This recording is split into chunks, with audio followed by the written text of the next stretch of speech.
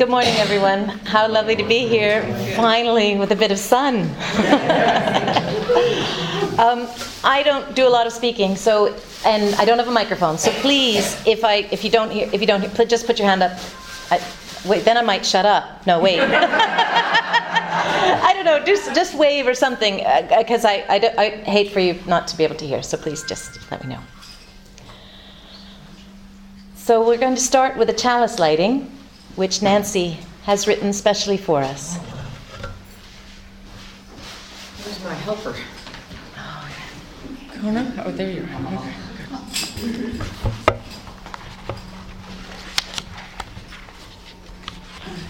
Okay.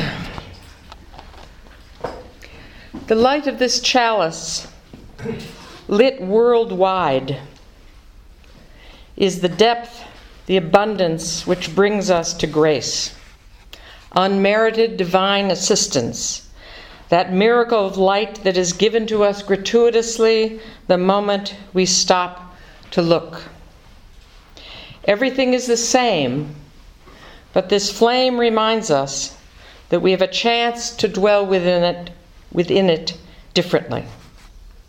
This flame is our freedom, our light for changes on our way. This flame is our fluidity and our faith. Thank you, Nancy. And now we're going to have a hymn. We're going to start with Morning Has Broken, number 280 in the Green Book.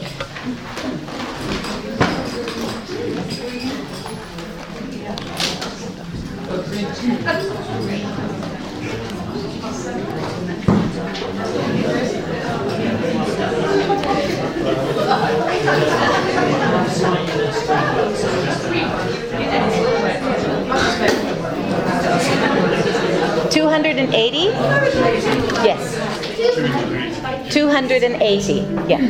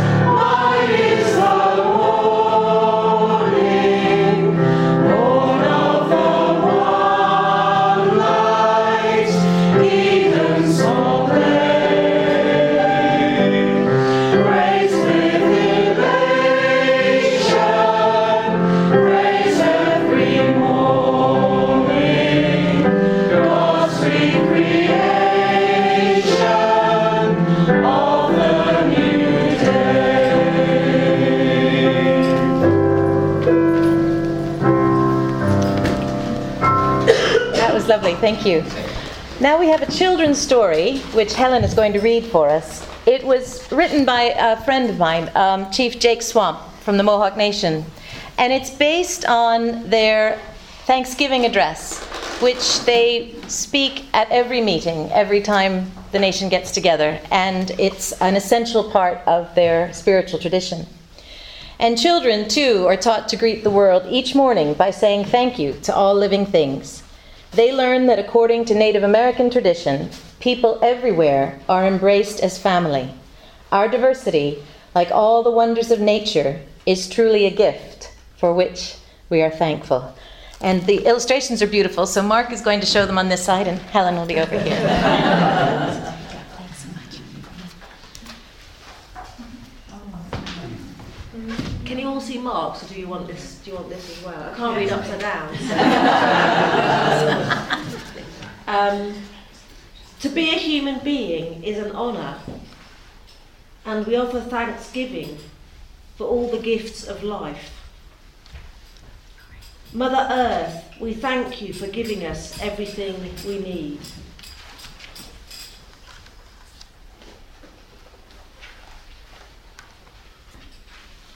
Thank you, deep blue waters around Mother Earth. You are the force that takes thirst away from all living things. We give thanks to green grasses that feel so good against our bare feet, for the cool beauty you bring to Mother Earth's floor.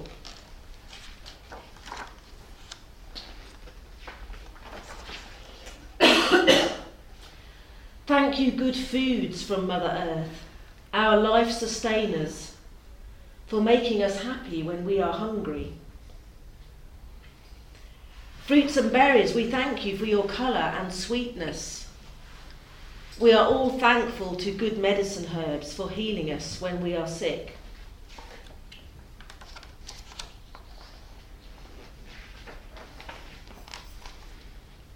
Thank you, all the animals in the world, for keeping our precious forests clean. All the trees in the world, we are thankful for the shade and warmth you give us. Thank you, all the birds in the world, for singing your beautiful songs for all to enjoy.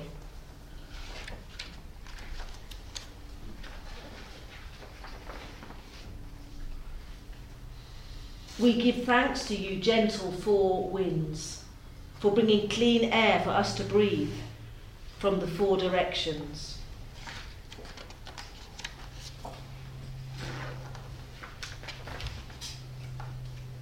Thank you, Grandfather Thunder Beings, for bringing rains to help all living things grow.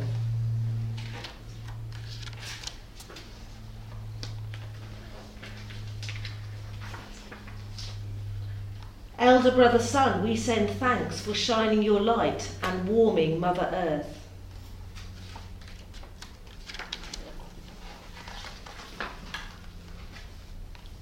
Thank you, Grandmother Moon, for growing full every month to light the darkness for children and sparkling waters.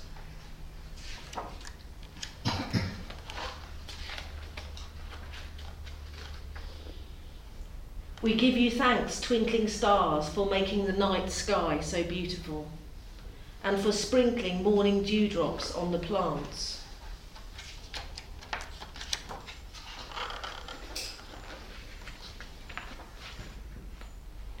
Spirit protectors of our past and present, we thank you for showing us ways to live in peace and harmony with one another. And most of all, thank you, Great Spirit, for giving us all these wonderful gifts so that we will be happy and healthy every day and every night. Thank you.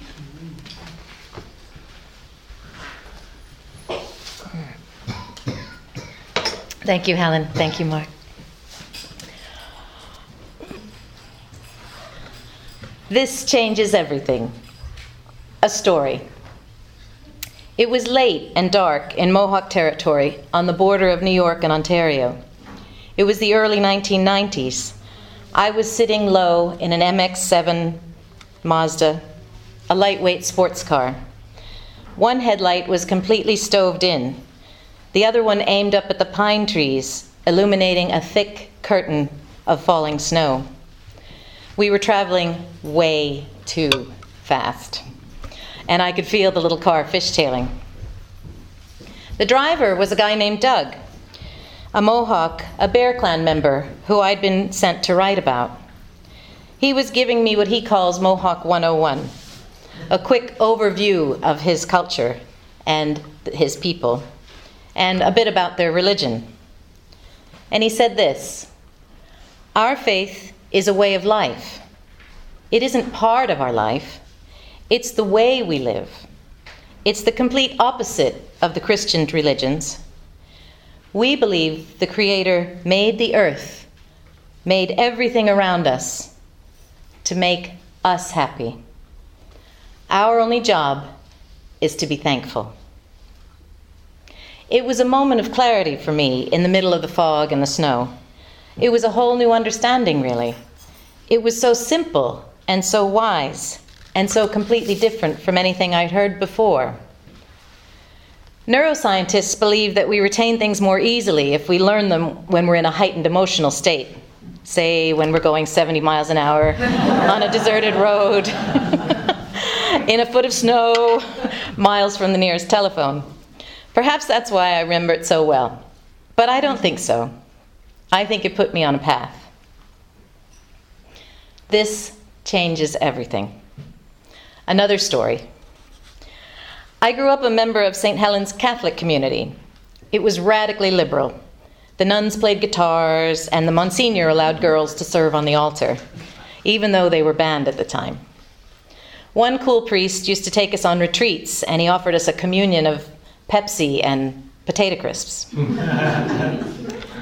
I was welcomed with my questions and my anger and everything else. But ultimately, none of it changed one fact, the idea of original sin. Babies born of sin, Jesus sacrificing himself to wash away our sins. How could the God that created this beautiful earth and all of us allow us to be so unworthy? Why was a blood sacrifice essential to faith? How could the God that created this... Oh, I just said that. And if God loved us, as he surely must to send his son, then why are there so many conditions? Forrest Church, a Unitarian Universalist minister, said this about it in his 2004 Easter sermon. Universalists have always believed that God is love. No loving God could possibly behave in as petty or brutal a fashion as does the God of Christian doctrine during Eastertide.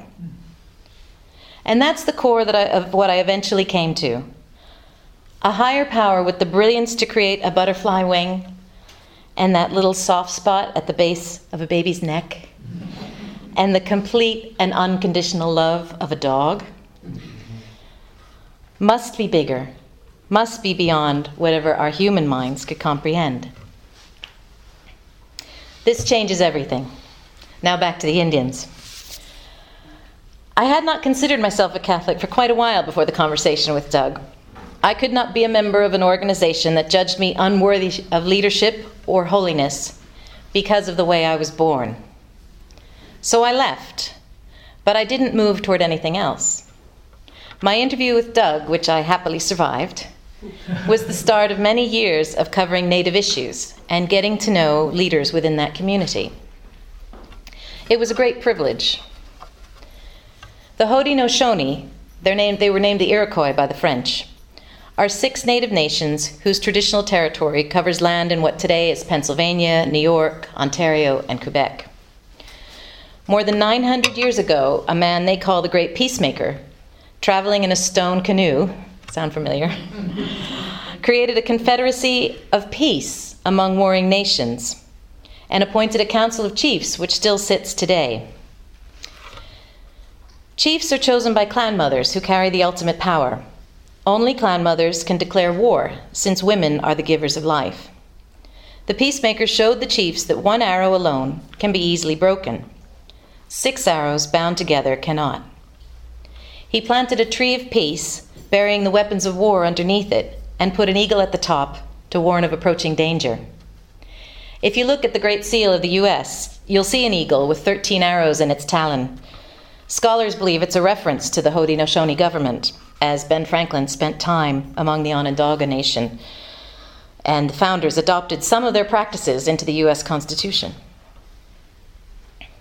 When Oren Lyons, a faith keeper and a chief in the Turtle Clan, talks about the clash of cultures that happened when Christopher Columbus stumbled onto the Americas, he points to Genesis, coincidentally the home of original sin, where it says man should hold dominion over the fish of the sea, the birds of the heavens, and over every living thing.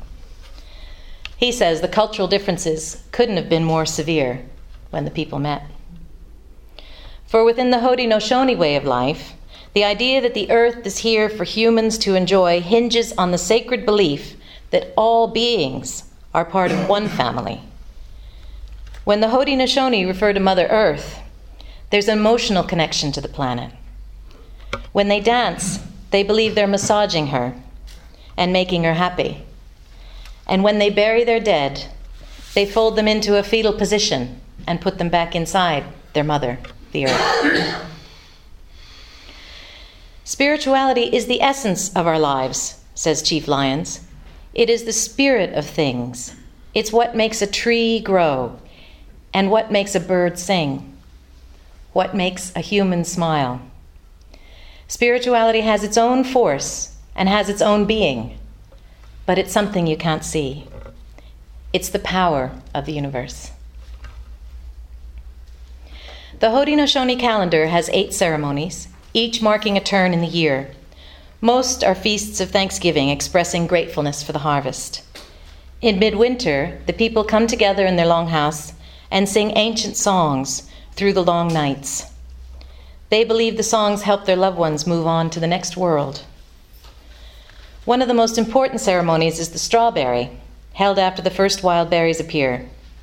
It's important because the strawberries are the first fruits of the season, evidence that the Creator's promise is continuing, and that for humans, life on earth is secure for another year. Chief Lyons told me that every traditional believer goes into the forest during strawberry season and eats the first wild berry they see, because they believe the Creator has put all the medicine they're going to need for the following year into that berry. He also told me another story, which I love. It affirms his connection and his people's connection to the natural world. He and some chiefs were in St. Louis at a conference, and they decided to visit the animals at the zoo. And they spotted a bald eagle sitting way high up, and its head was hanging low. And one of the chiefs took out a little turtle shell rattle, and he shook it, and he quietly sang their eagle song, the Indians' eagle song. And the eagle climbed down off his perch, spread his wings, and started to dance. And his feet took the same pattern that the Haudenosaunee do when they do their eagle dance in the longhouse. Although I've learned a lot from Native people, I'm not a paid-up member of the wannabe tribe. I'm not like the guy in North Norfolk who wears feathers and gets people to go on vision quests, on the mudflats. I don't search for a wild strawberry or do an eagle dance.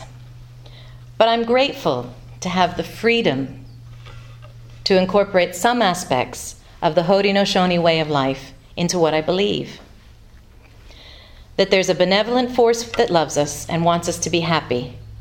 That gratitude is powerful, and in my mind, is the only gift worthy of a higher being.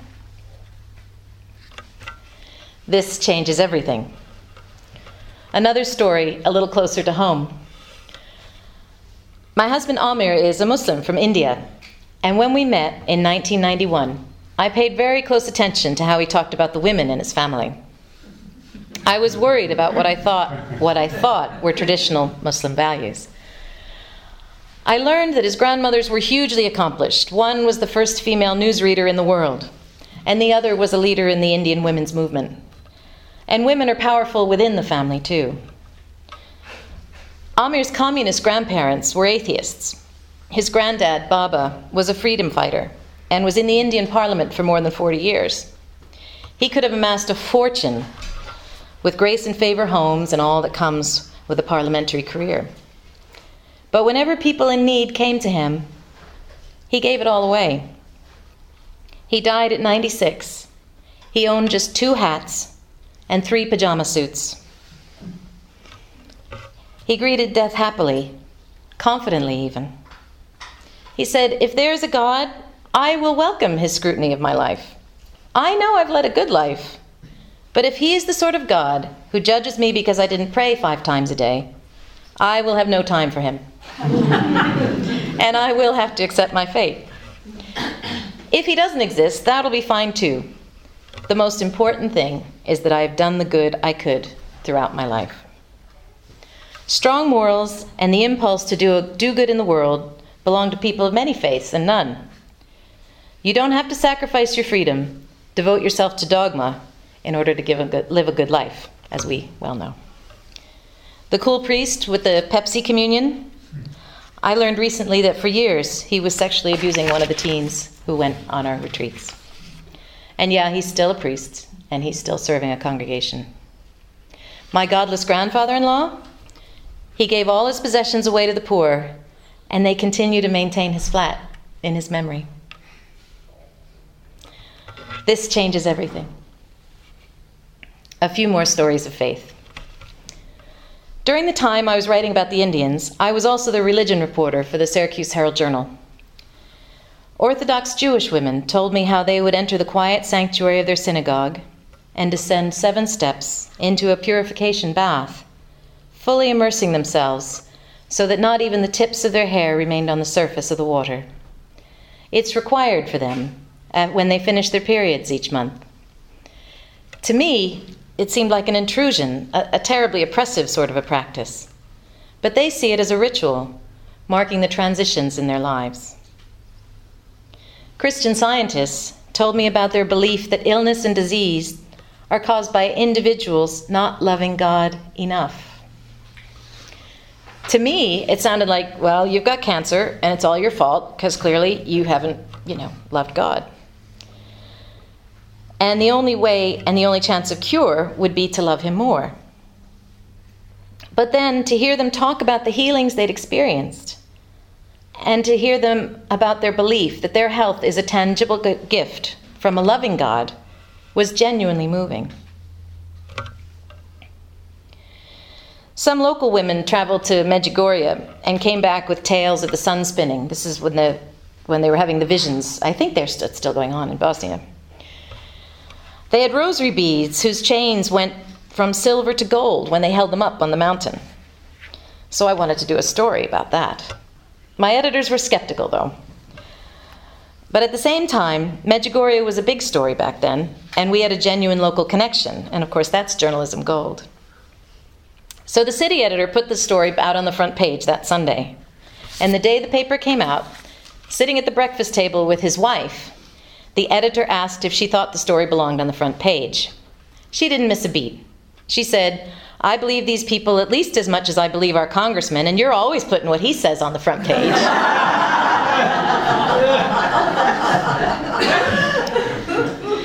Fundamentalist Christian preachers, the ones that don't believe in dinosaurs, were the ones that were most interested in my life, always asking if I had a personal relationship with our Lord Jesus Christ. I tried not to answer, but they would persist. They were wary of the liberal media and assumed they wouldn't be treated fairly unless I was one of them. So I came up with the phrase, "I know what you mean," which I would say whenever they said something that was really bonkers. It comes across as agreement, but really it only says, "I know what you mean." Of course, I made the mistake of telling my husband about that strategy, and a few years later we were having an argument, and I said, "I know what you mean." And he said, "I know what you mean when you say I know what you mean." Should have kept that to myself. But in so many of the faiths I learned about, freedom was the price of devotion. And even though I could never be part of one of those very narrow faiths, I don't resent their freedom to practice them. You do have to wonder, though, where did all of this come from? Evolutionary biologists think that belief in a higher power may be a human need, meaning everything that feels like the divine may in fact have come from within us. The research detailed in Dean Hamer's book, The God Gene, How Faith is Hardwired into Our Genes, is covered in an article in the Washington Post. And they said, evangelicals reject his idea that faith might be reduced to chemical reactions in the brain. Humanists, agreeing with them for once, refuse to accept that religion is inherent in people's makeup. But Hamer, a behavioral geneticist, says his research shows that spirituality, the feeling of transcendence, is part of our nature. And he believes that a universal desire for spiritual fulfillment explains the growing popularity of non-traditional religion and the presence of hundreds of religions throughout the world. He said, "We think that all human beings have an innate capacity for spirituality, and that the desire to reach beyond oneself, which is at the heart of spirituality, is part of the human makeup. Scientists have even found a gene which makes some of us more prone to spiritual beliefs than others. So then how do we figure out what is within us and what is outside?" When I was a Catholic, I knew what worship was for. It was an obligation. It was proof of our love of God. But if some of us are biologically driven towards church, how is our pursuit of a spiritual life any different from enjoying a good meal? And if faith and worship are driven by a biological imperative, do we even have the freedom that we value so much? There's an intriguing take on this, that place where the physical meets faith, in the novel Lying Awake by Mark Salzman. It's about a cloistered Carmelite nun who has ecstatic, mystical visions. This is how one of the visions is described. "She became an ember, carried upward by the heat of an invisible flame. Higher and higher she rose, away from all she knew. Powerless to save herself, she drifted up toward infinity until the vacuum sucked the feeble light out of her. More luminous than any sun, transcending visibility, the flare consumed everything. It lit up all of existence. In this radiance, she could see forever, and everywhere she looked, she saw God's love." Doctors discover that she has a brain disorder, which could be causing the visions. So Sister John must then decide whether to have a life-saving surgery, even though there's a good chance that she will lose the visions, which have become an essential part of her faith. It's a painful dilemma for the nun, who wonders if she can maintain her spiritual life without her visions. So if it isn't our biology, or it very well could be our biology, making us faithful, there's also an element of geography. I did a course on indigenous history in the Americas, and one of the things we learned about was how religious practices, and even faith itself, was much more elaborate in warmer climates than cold ones. Think of the pyramids in what's now Mexico, the elaborate rituals, the sacred ball games with hundreds and hundreds of participants, the human sacrifices, and the festivals that attracted thousands. There's no way the Haudenosaunee in cold, dark upstate New York could have created anything like that. They get 200 inches of snow a year. At a time when the Mayans were building the pyramids, the Haudenosaunee had to spend every waking hour farming, fishing, or hunting. The roots of so many faiths lie in warm climates because it's a lot easier to think about your next life if you're not worried about your next meal. But that also meant that spirituality was local, was tied to the culture of communities. It could be more forgiving, adapting to a small group of people's values. The professor in that course believes that the birth of the printing press created a tool of intolerance because it globalized faith. Practices and beliefs could be standardized and enforced across the world. Once the printed word surpassed communities' values, people were less accepting of diverse views. They looked for literal or historical faith, and they created tests. And that was when the world began to need Unitarians. The first Gutenberg Bible became available in 1454, and just over 100 years later, in 1568, of course, we have the Edict of Torda, calling for toleration in religion, the first of its kind. But here's the thing. You know what scares the people of these traditional globalized faiths the most? Us and our freedom. When Amr and I eventually married, my mum's priest asked us to please choose between Islam and Catholicism and not adopt the fudge of Unitarianism. I did a series of articles on intermarriage. All of the clergy I interviewed said they would prefer that couples choose one traditional faith, even if it didn't happen to be the one they practiced. They said Unitarianism was a mistake, and they all chose dogma over freedom. To them, even an opposing dogma is better than none. They could not open their eyes to our freedom. By then, I'd realized that even though I cherished the life and words of Jesus, I couldn't be part of any faith which says there is only one way to get to heaven and only one way to live here on earth. So I joined a Unitarian church and discovered I could craft my own belief, and I immediately felt at home. There was a variety of reactions from friends and family. My mom wasn't happy.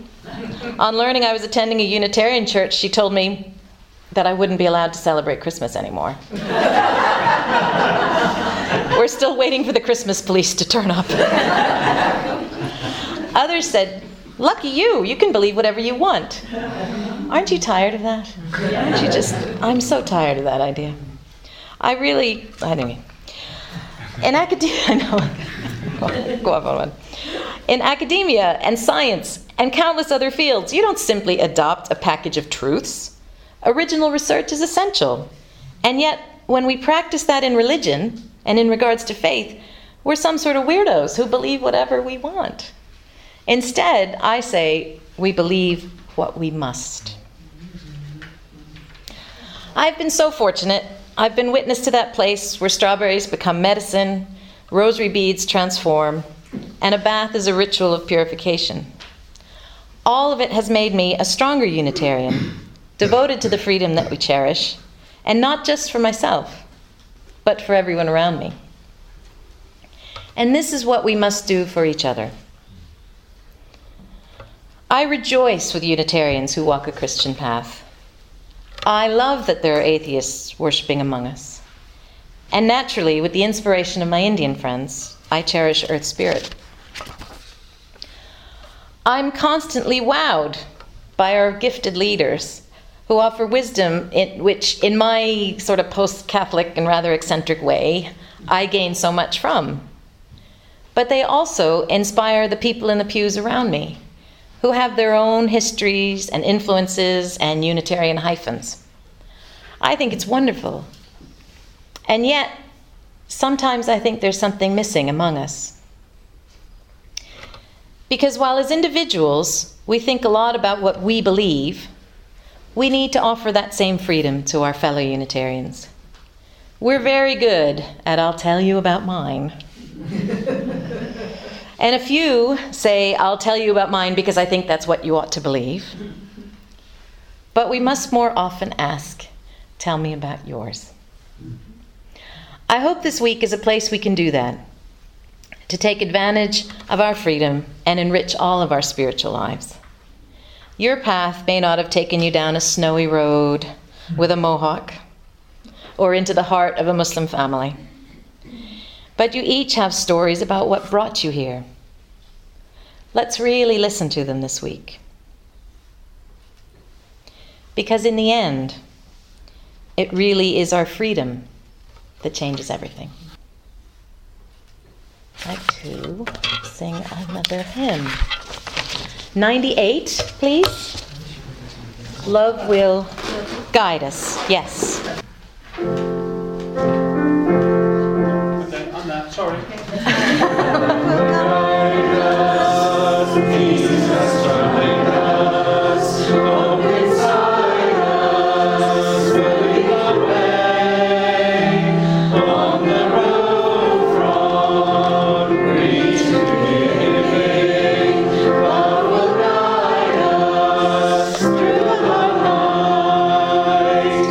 Even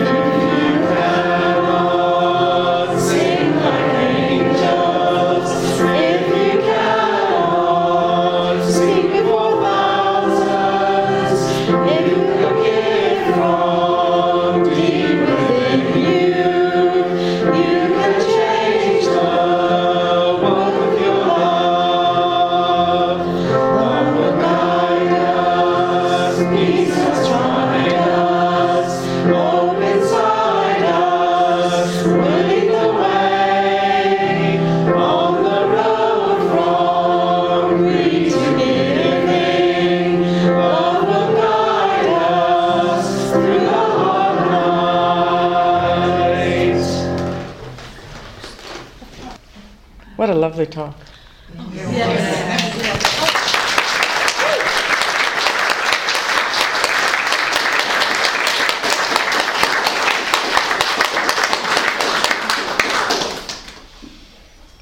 Kendra Ford, minister in New Hampshire. Be like water. Run deep. Run clear. Fill any space to its own dimensions. Respond to the moon, to gravity. Change colors with the light. Hold your temperature longer than the surrounding air. Take the coast by storm. Go underground. Bend light. Be the one thing people need, even when they're fasting.